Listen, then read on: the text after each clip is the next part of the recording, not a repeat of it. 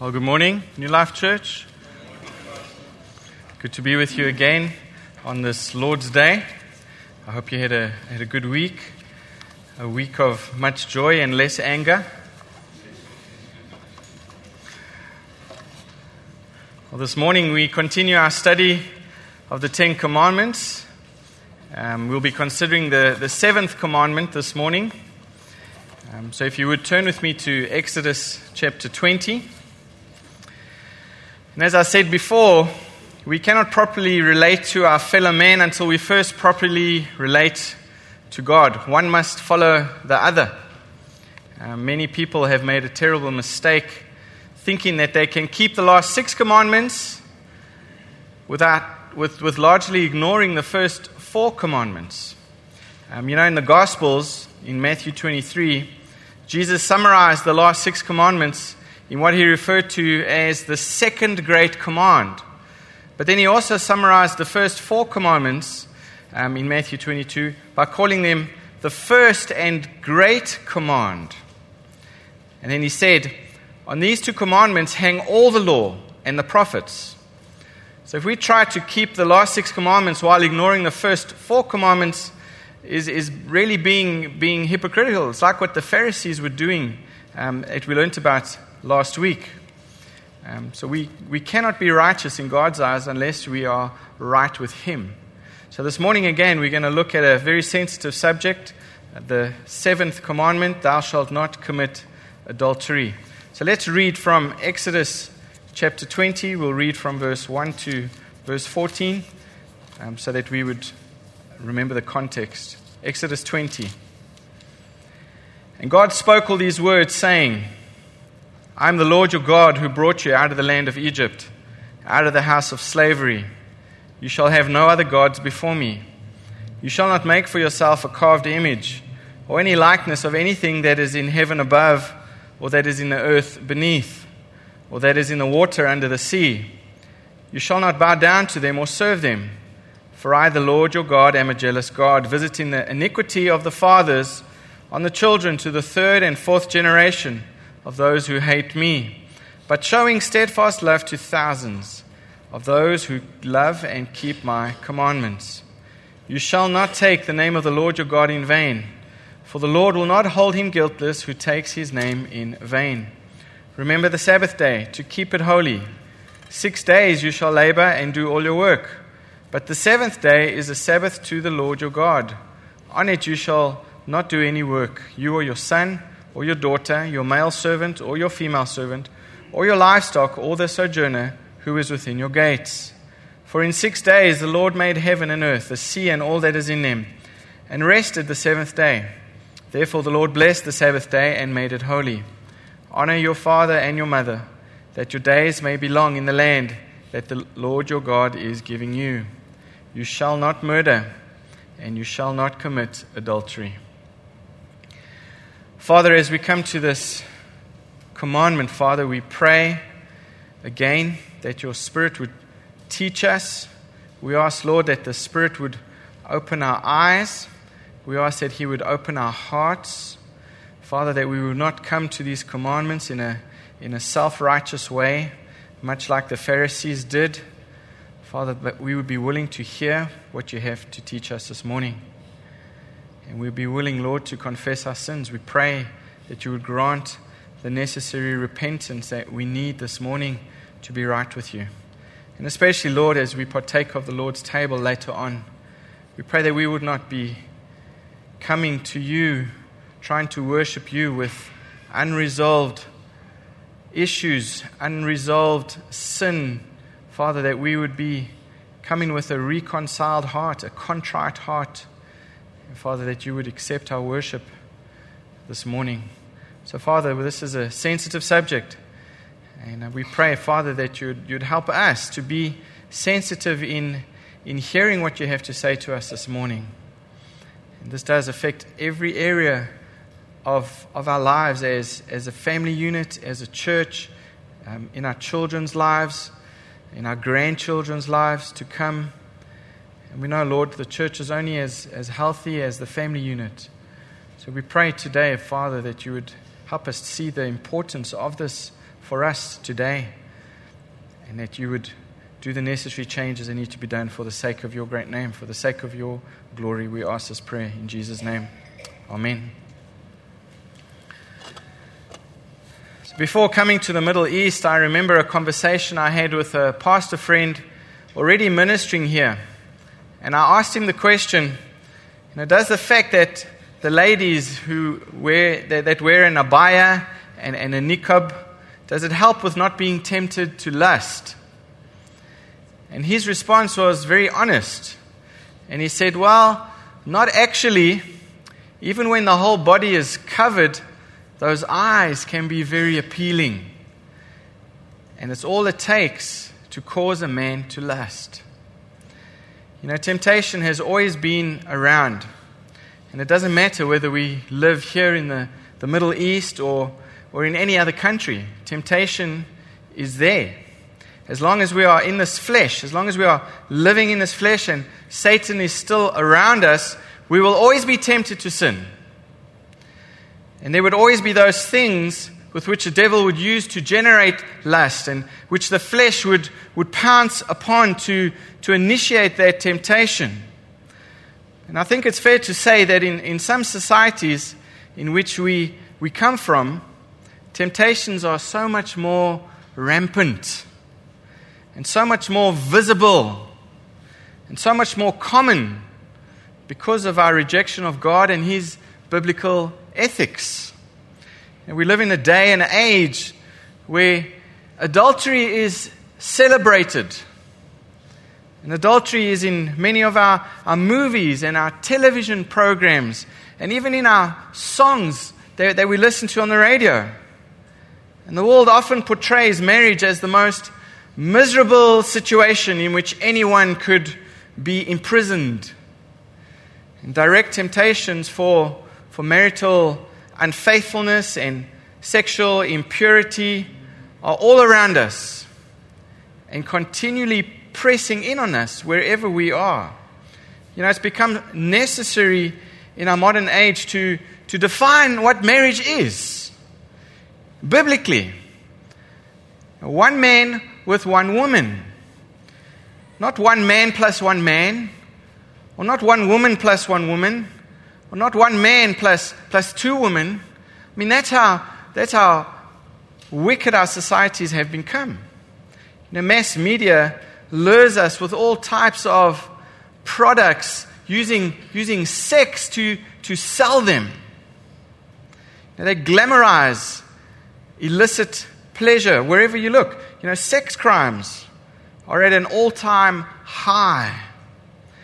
There's divorce, there's infidelity, and all types of perversion that are being praised today in our modern societies. They are subjects for humor in our societies. Pleasure first philosophy is rampant. And marriage is threatened as we know it, as it is biblically defined. And faithfulness to one spouse is laughed at and ridiculed and mocked. And we could spend hour after hour just trying to illustrate this.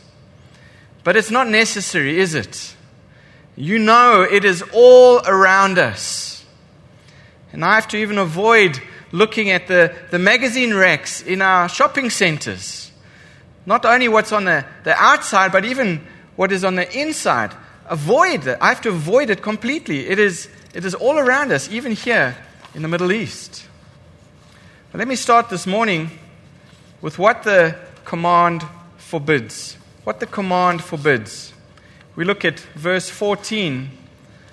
It simply tells us that you shall not commit adultery. Well, the Hebrew word for adultery used is one that specifically refers to intimate relations with a spouse or fiancé of another that belongs to somebody else. And in giving this commandment, God is drawing a line. He's drawing a line around the sanctity of marriage. And He's commanding that the line not be in any respect crossed. This is the standard that He is setting for us. And God is saying, do not take someone to yourself that does not belong to you through marriage. And once you enter into the covenant of marriage, do not give yourself to anyone other than to your spouse. And the definition of adultery, according to the Merriam-Webster dictionary, is voluntary sexual intercourse between a married person and someone other than that person's current spouse or partner. Several years ago, we wouldn't have to have defined that. I wouldn't have to have given you a biblical definition for that, of what adultery is. It was commonly understood what adultery is. And there are people who would try and defend themselves. And some people would argue and say that this law here in Exodus chapter 20, verse 14, only condemns adultery. Now, I remember talking to a friend who was living with his girlfriend before they had got married. And I challenged him on this. And his response was, that he was not married, his girlfriend was not married, and therefore they were not committing adultery. And the commandment in the Bible says specifically, do not commit adultery. He said, this is an adultery, because neither of us are married. And of course, technically, he was right. Technically, specifically, this command prohibits adultery. And they said, technically then we are not sinning. Well, I explained to him that fornication and adultery equally constituted a failure to hold marriage in honor. And what they were doing, even though it wasn't adultery, it was fornication as the Bible defines it. It was fornication as the Bible defines it. Sexual immorality outside of the marriage covenant. And both of these sins fall equally under the condemnation of God. Look with me, if you would, to Hebrews chapter 13. I want to encourage you today. We're going to be looking at a number of verses. And a lot of these verses I haven't put on the screens because I don't want to tempt you to be lazy, okay? I want you to be looking in your Bibles. So Hebrews chapter 13. This is the verse that I showed him in verse 4. Let marriage be held in honor among all, and let the marriage bed be undefiled. For God will judge the sexually immoral and adulterous. Now, the New American Standard translates the words sexually immoral as fornicators. And it's the same meaning, it's the same root word. Those who are sexually immoral are fornicators. And I explained to this friend of mine that biblically what they were doing was not called adultery, but rather fornication, which is the biblical term for sex apart from marriage. And I explained that the intention of this passage of Scripture is that all people everywhere honor God's institution of marriage. That they would honor God's institution of marriage. That there wouldn't be sex outside of marriage. And the writer of Hebrews here mentions fornication. He mentions sexual immorality as a failure to hold marriage in honor. And why does God call us to sanctify marriage by giving us a command? And that leads to our next point this morning, the basis for this commandment. The basis for this commandment. Turn with me to Genesis. We're going to look at a few verses here in Genesis. And the most obvious reason for this commandment is because God invented marriage for the good and the happiness of humanity. That's the most obvious answer. Now, when we talked about the sixth commandment, I affirmed that the basis was in the story of man's creation in the first and second chapters of Genesis. We saw that last week. And the same story also gives us the basis for God's commandment for the seventh commandment against adultery. So the Bible tells us that God beheld His creation, and He saw that it was not good for man to be alone. And so, in Genesis 1, verse 27, male and female, He created them. So after He created the first woman from man. He brought them together as husband and wife. And look at verse 31. God declared that his creation was now very good. It's the first time you see that mentioned. It was very good. You can underline it. And Moses wrote, look at chapter 2, verse 24. Therefore a man shall leave his father and mother and be joined to his wife, and they shall become one flesh. And in these words, we have the three essential elements that constitute a marriage before God. Firstly, have a look there. A man with their consent steps out from under the legal and formal authority of his mother and father. And today we symbolize this through a public wedding or public ceremony before our friends and our family. And secondly, the man is joined. He's literally glued in a permanent bond to his wife with the consent of his or her parents. And we symbolize this through the father giving the bride away in our wedding ceremony. That's what it all symbolizes. We see two publicly exchanging vows to one another before God. And finally, we see the two becoming one flesh physically. This is physical intimacy. One in life, one in legal property, one in name, and one in kin. And we recognize this in our culture through a marriage license, signed and witnessed and filed with the state government in accordance with its laws, under the authority of God. Jesus himself quoted these words of Moses in Matthew chapter 19. He said, "So then, they are no longer two, but one flesh. Therefore, what God has joined together, let no man separate." So right here in the beginning of the Bible, the institution of marriage has been established. And God gave this wonderful covenant to men and women for their happiness and for their fulfillment. He has blessed it. And humankind would not be what God intended it to be without this institution of marriage. And so God issued this commandment to protect this covenant of marriage that we see right here in Genesis. And the happiness and fulfillment is meant to bring about as an obedience from this commandment. And I believe that the marital happiness God intends to protect through this commandment is described beautifully in Psalm 128. If you turn there with me, Psalm 128.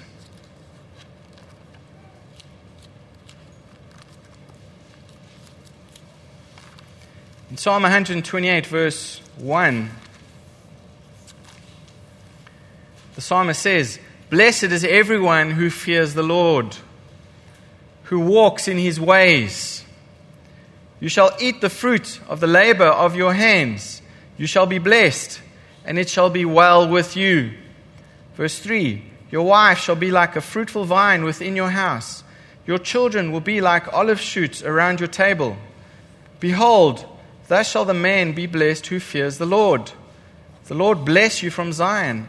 May you see the prosperity of Jerusalem all the days of your life." Look at verse 6. "May you see your children's children. Peace be upon you." This blessing that the psalm is describing would not be possible without the institution of marriage. Without God commanding us to protect this covenant, we would not be able to enjoy this fruitful blessing of marriage. And the most important basis for this command that I could think of is based in the very character of God himself. And all of the commandments have their ultimate basis in the character of God. We know that lying is wrong because God is holy. He doesn't lie. And ultimately, God is a God of truth. And murder is wrong. We know that because ultimately, God is the giver of life. And the same is true for this commandment right here. Adultery is wrong ultimately because God is a God who is faithful. Because God is a God who is pure in his love towards his children. Turn with me to Ephesians chapter 5. Now, the Bible communicates Jesus' relationship with his church through the picture of marriage. And Jesus himself is presented to us as a faithful bridegroom who is faithful to his bride. And Paul wrote about this in Ephesians chapter 5. This is what he says in verse 22. Ephesians 5, verse 22. Wives, submit to your own husbands as to the Lord. For the husband is head of the wife, as also Christ is head of the church. And he is the Savior of the body. Therefore, just as the church is subject to Christ, so let the wives be to their own husbands in everything. Husbands, love your wives just as Christ also loved the church and gave himself for her, that he might sanctify and cleanse her with the washing of water by the word, that he might present to her to himself a glorious church, not having spot or wrinkle or any such thing, but that she should be holy and without blemish. So husbands ought to love their own wives as their own bodies. He who loves his wife loves himself. For no one ever hated his own flesh, but nourishes and cherishes it, just as the Lord does the church. For we are members of his body, of his flesh and of his bones. For this reason, a man shall leave his father and mother and be joined to his wife, and the two shall become one flesh. This is a great mystery, but I speak concerning Christ and the church. Nevertheless, let each one of you in particular so love his own wife as himself, and let the wife see that she respects her husband. So God, we know, is faithful. God, we know, is pure in his love for us. And he likewise demands this faithful and pure love in our relationships with him as well as with each other. James wrote of this in his letter to Christians who were flirting with worldly values and worldly pleasures. And he called them adulterers. He called them adulteresses because they were being unfaithful to God. They were being unfaithful to God. He says to them in James 4, verse 4, he says, "Do you not know that friendship with the world is enmity with God? Whoever therefore wants to be a friend of the world makes himself an enemy of God. Or do you think that the scripture says in vain, the Spirit who dwells in us yearns jealously?" As God himself is faithful and pure, and as he insists that we be faithful and pure in our love for him. And he demands that we model this, that we demonstrate this faithfulness and purity in our marriages, in this family unit that he has ordained. And this really stands as the ultimate basis for this commandment here in Exodus chapter 20. Thou shalt not commit adultery. Let's look at the next point this morning. Let's look at the implications. Let me show you how applicable this is to us in our modern age. Turn with me to Matthew chapter 5. Last week we looked at the same passage, the Sermon on the Mount. And we're going to look at the same sermon that Jesus gave to his followers and to the Pharisees that were there gathered around.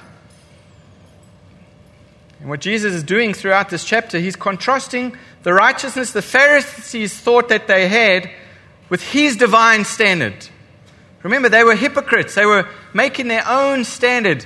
And God is saying, no, this is the standard here. And last week we saw verses 21 to 26. And we saw the illustration that Jesus gives with regard to murder. But now he gives a second illustration in verse 27 to verse 30. And the illustration is, of course, how the people had lowered the law of Moses. And here Jesus is lifting it back up again in order to destroy their self-righteousness. Look what he says in verse 27. You have heard that it was said, you shall not commit adultery. Verse 28. But I say to you that everyone who looks at a woman with lustful intent has already committed adultery with her in his heart. If your right eye causes you to sin, tear it out and throw it away. For it is better that you lose one of your members than that your whole body be thrown into hell. Verse 30. And if your right hand causes you to sin, cut it off, throw it away. For it is better that you lose one of your members than that your whole body go into hell. Jesus is talking about a radical amputation here. This is a spiritual amputation he's talking about. And he says, you have heard that it was said, you shall not commit adultery. And remember, this is what their tradition was teaching. This is what the rabbis taught. There was nothing wrong with that. They got it from, obviously, the Old Testament, but they would add on their traditions to that in the Talmud.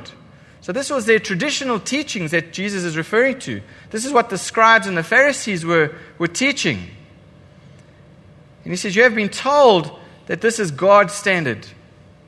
If you just don't commit adultery, you're fine. If you just don't go around sleeping with other people's wives or husbands, you're fine. That was their standard. But look what Jesus says in verse 28. Look what the word that he starts with in verse 28. But. The word but. Underline that word, but.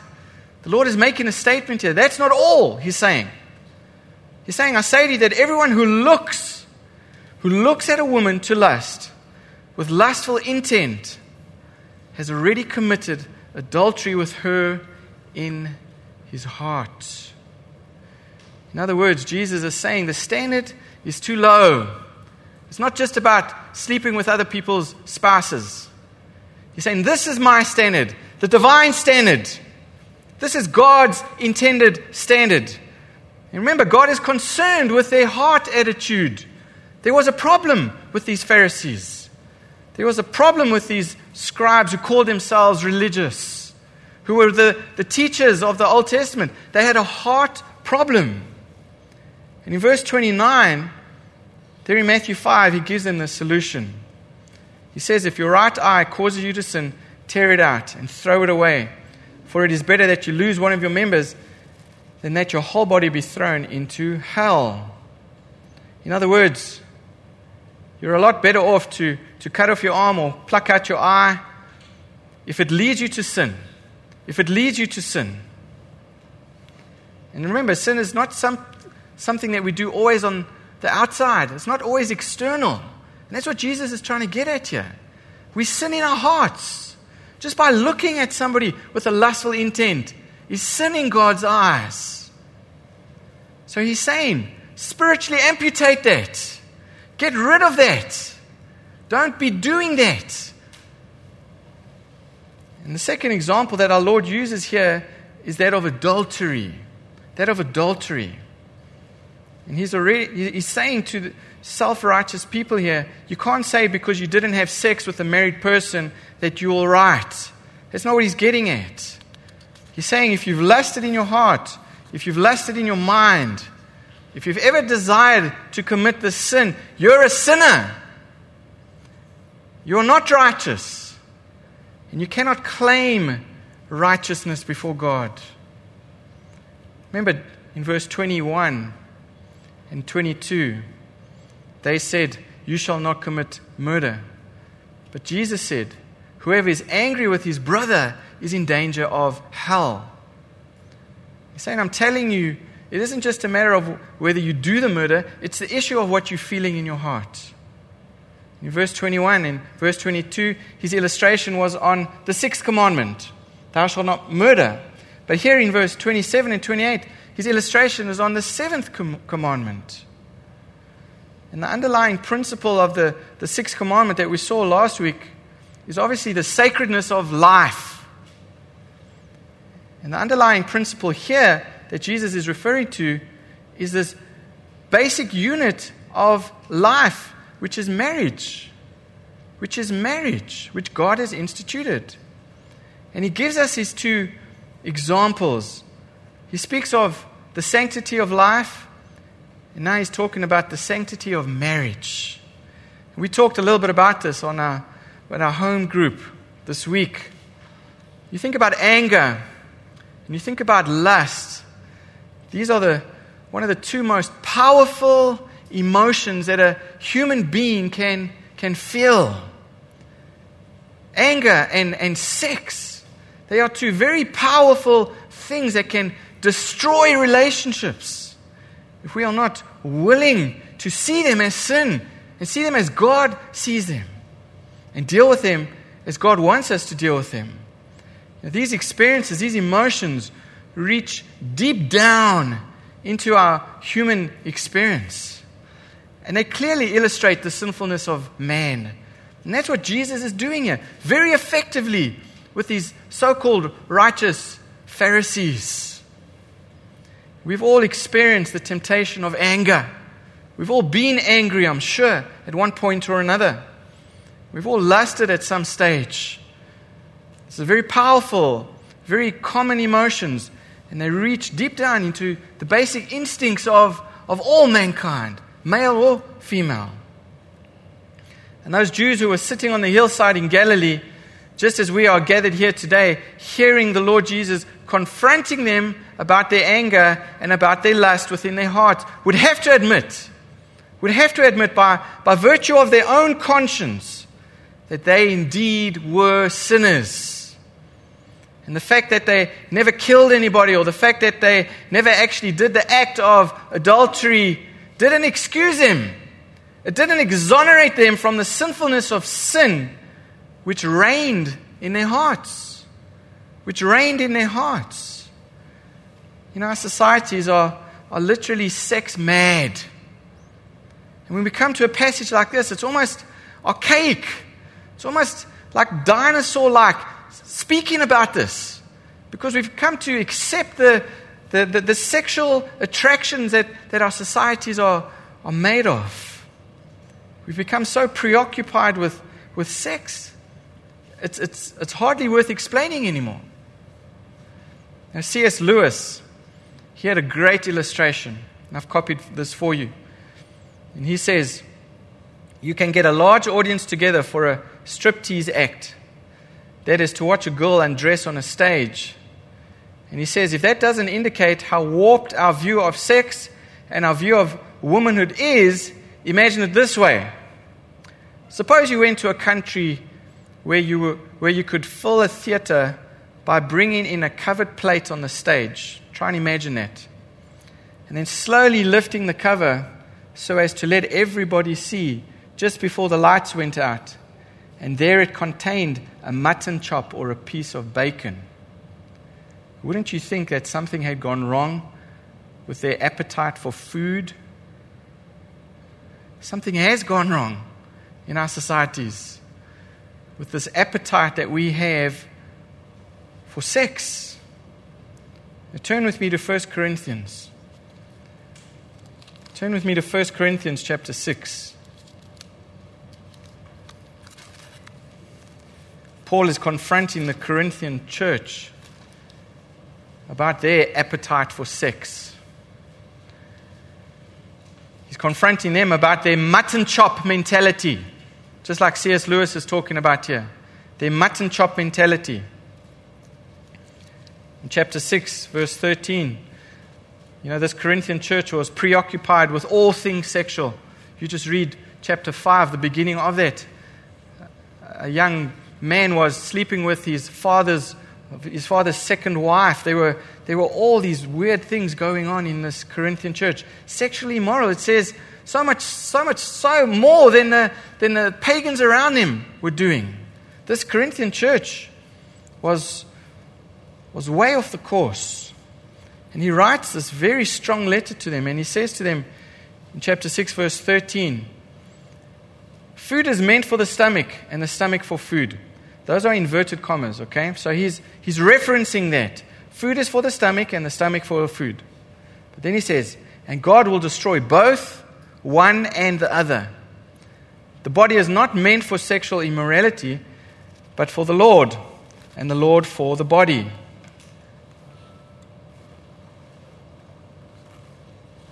Food for the body and the body for foods. This was a little phrase, this was a proverb that you would throw around. This was a common saying. And someone would come along and say, well, you know, you shouldn't do that. That's evil, talking about their sexual immorality. And they would argue, well, food's for the food and body is for food. And what they mean is, it's just biology.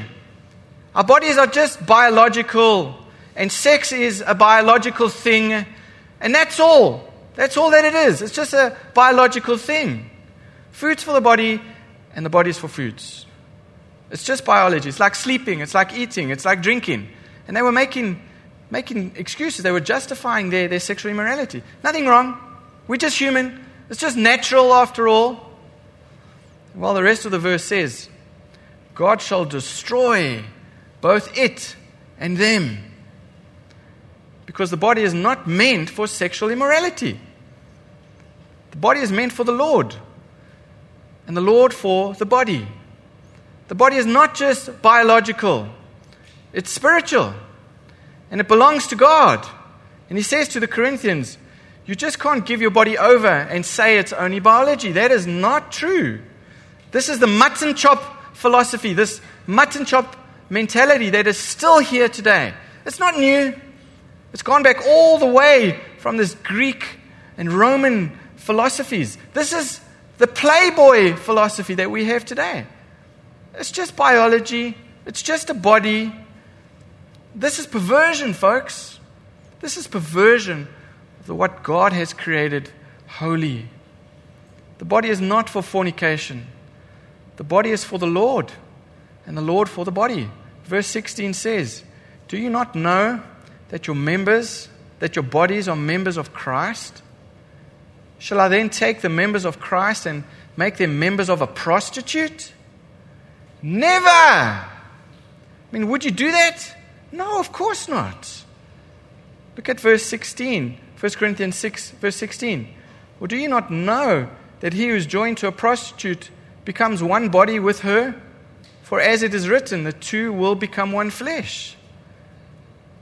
It isn't just food for the body and body for the food.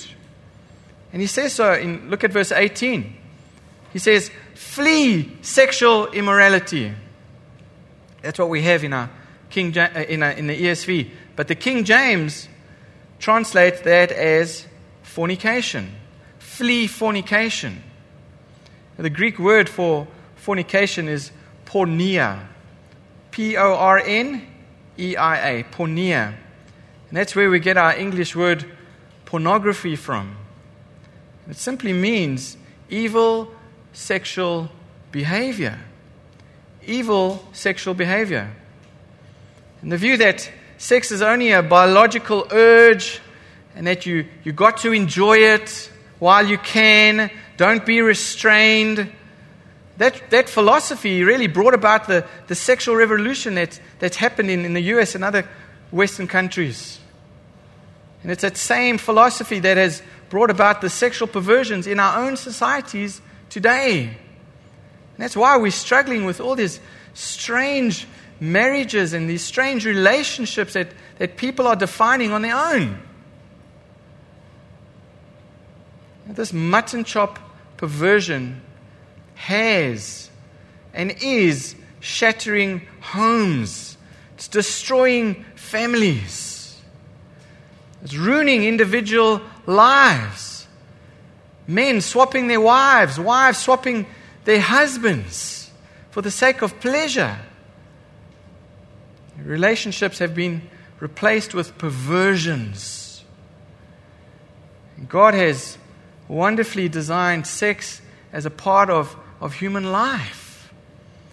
And we need to teach our children God's plan for this. Don't let our children be taught these things by the perverted world around us. Look at 1 Corinthians 7. Look at 1 Corinthians 7. The Apostle Paul discusses something of this, and he says, now let the husband render unto the wife due benevolence. He's talking about the physical act, the physical relationship here. And he says, likewise, also the wife unto her husband. For the wife does not have authority over her own body, but the husband does. And likewise, the husband does not have authority over his own body, but the wife does. Do not deprive one another, except perhaps by agreement for a limited time, that you may devote yourself to prayer, but then come together again so that Satan may not tempt you because of your lack of self-control. In other words, he's saying here, you have every right and you have every responsibility to give your body to each other in the fulfillment of your sexual desires. There's nothing wrong with that, he says. But it's within the covenant of marriage. It's within the covenant of marriage.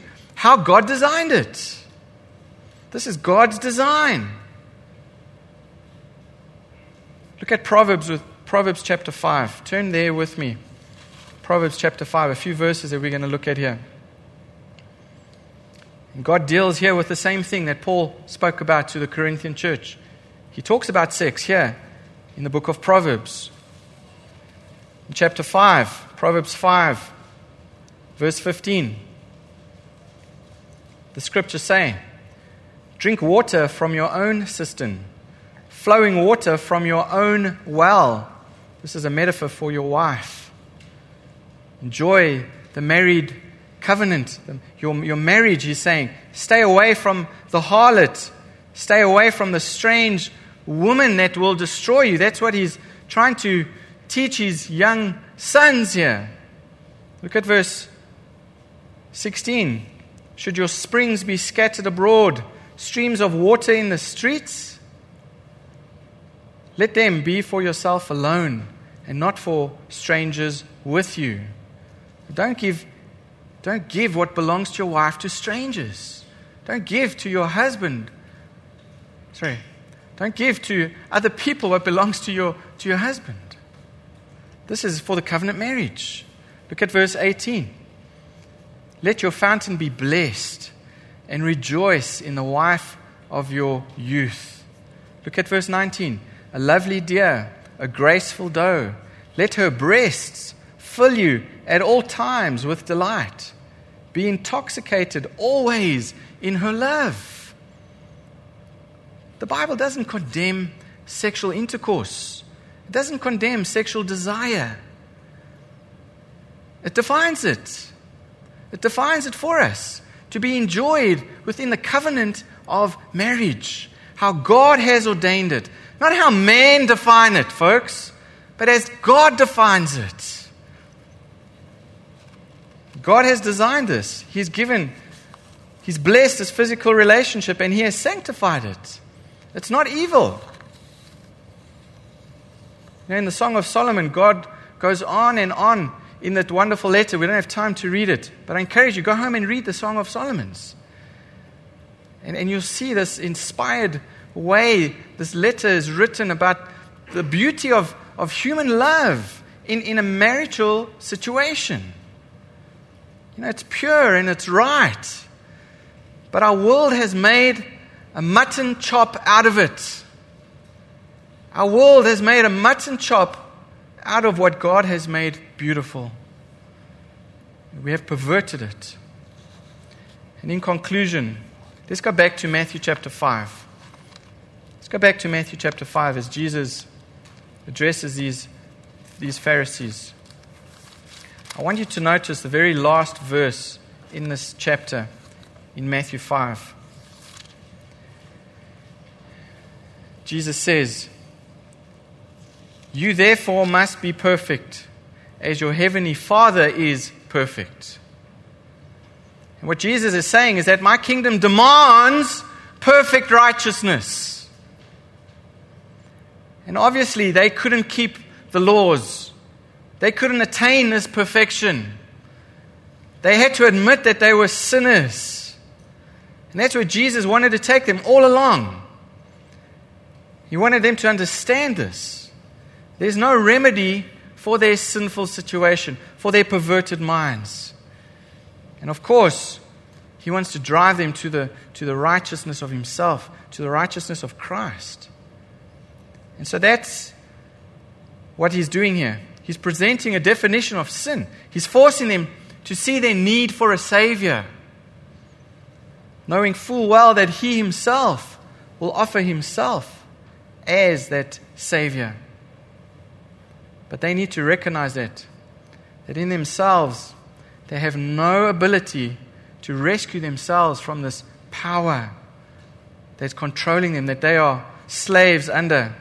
They are in desperate need of someone who can. And Jesus is that someone. Listen to what John MacArthur says.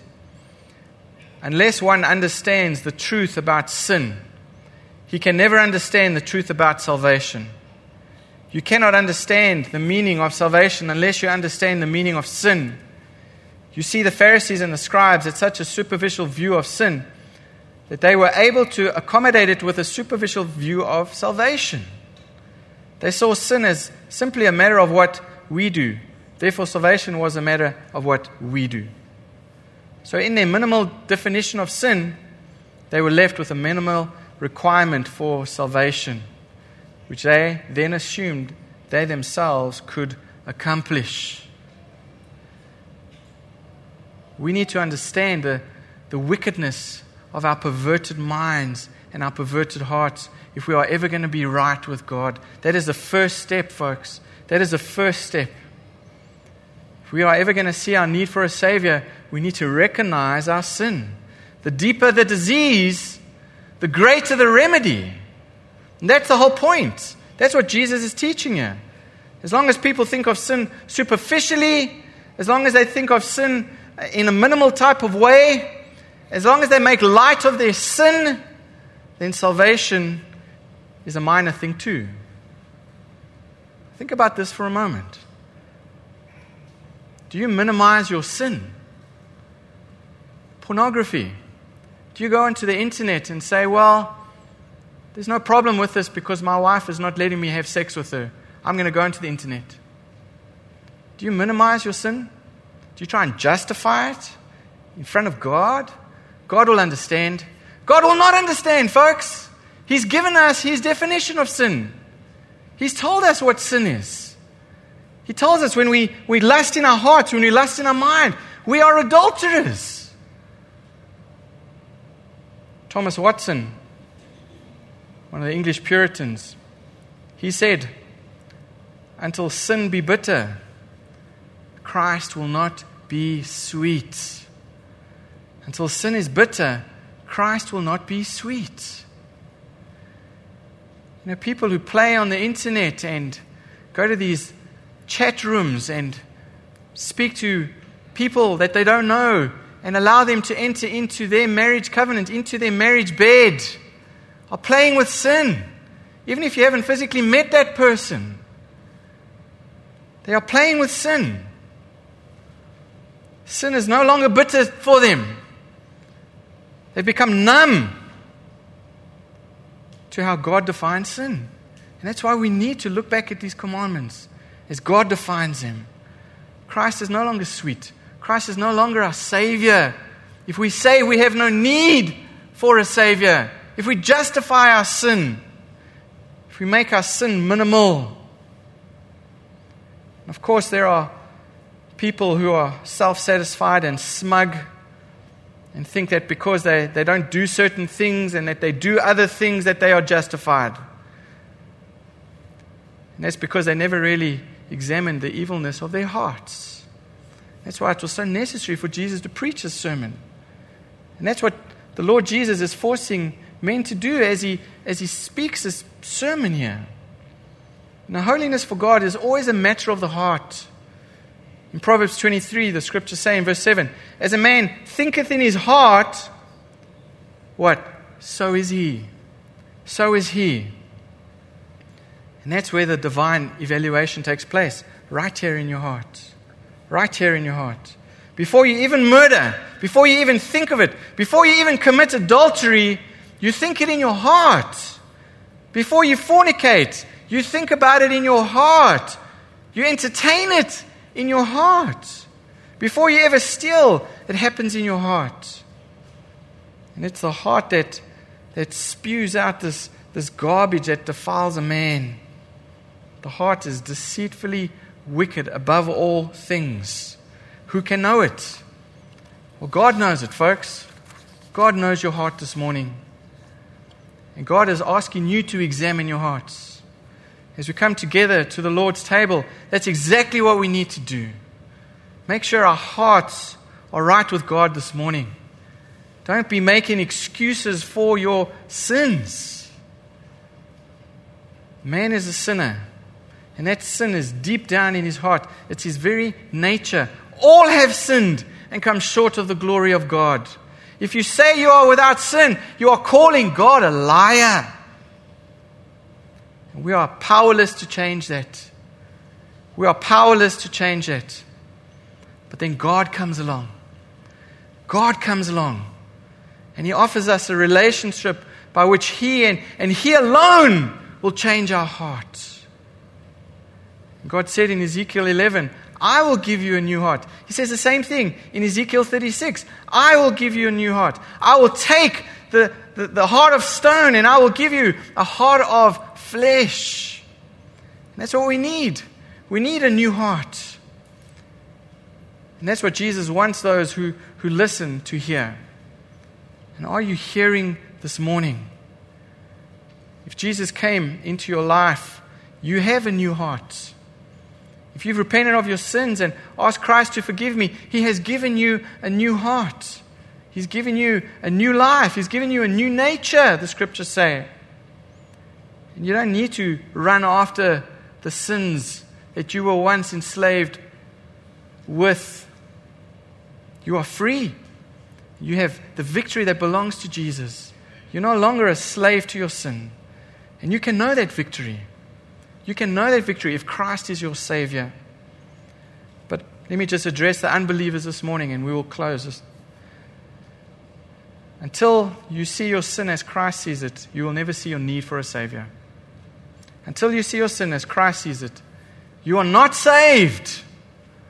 If you're enjoying your sin, you are not a believer this morning. You're a slave to your sin. Until you agree with God, as God defines sin, you are in need of a Savior. Don't be like the Pharisees. Now call upon the name of the Lord. Repent of your sins. And Jesus says He is willing to forgive your sins. He is willing to cleanse you from all unrighteousness. If you would come to Him this morning, if you would repent as He calls you to. Let's pray.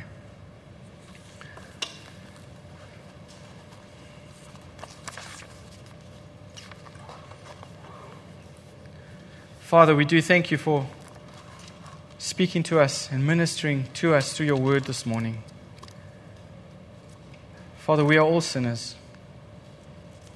But we are so grateful, Lord, that You did not just give us what we deserved. You didn't just destroy us. You didn't just throw us into hell as we deserve. Instead, You gave us Christ, who took on our punishment, who paid the penalty for our sins.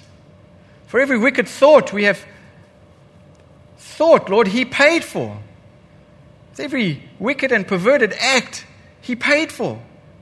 And thank You this morning for that substitutionary atonement. And Lord, as we come to the table, as we hold these elements, we pray that we would not take this moment lightly.